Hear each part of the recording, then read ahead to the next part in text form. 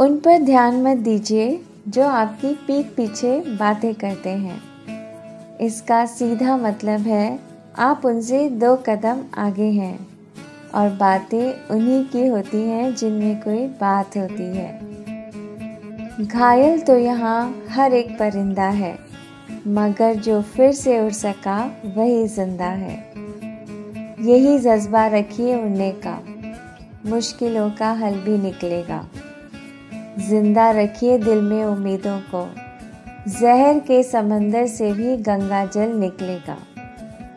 ना हो मायूस, ना घबरा अंधेरों से मेरे साथी, इन्हीं रातों के दामन से सुनहरा कल भी निकलेगा।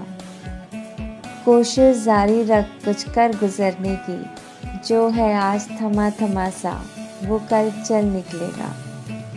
मेहनत वो सुनहरी चाबी है जो बंद भविष्य के दरवाजे भी खोल देती है।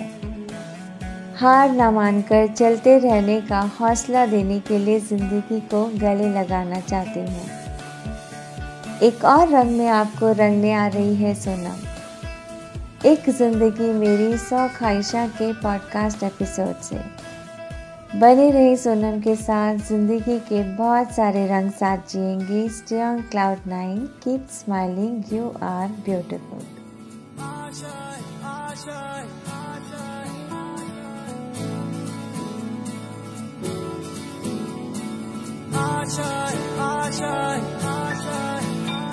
कुछ पाने की हो आस आस, कोई अरमा हो जो खास खास आशाएं,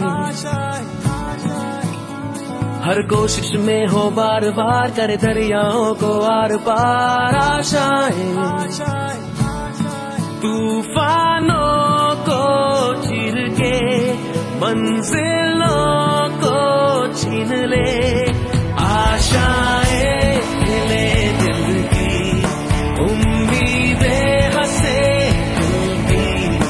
अब मुश्किल नहीं कुछ भी, नहीं कुछ भी।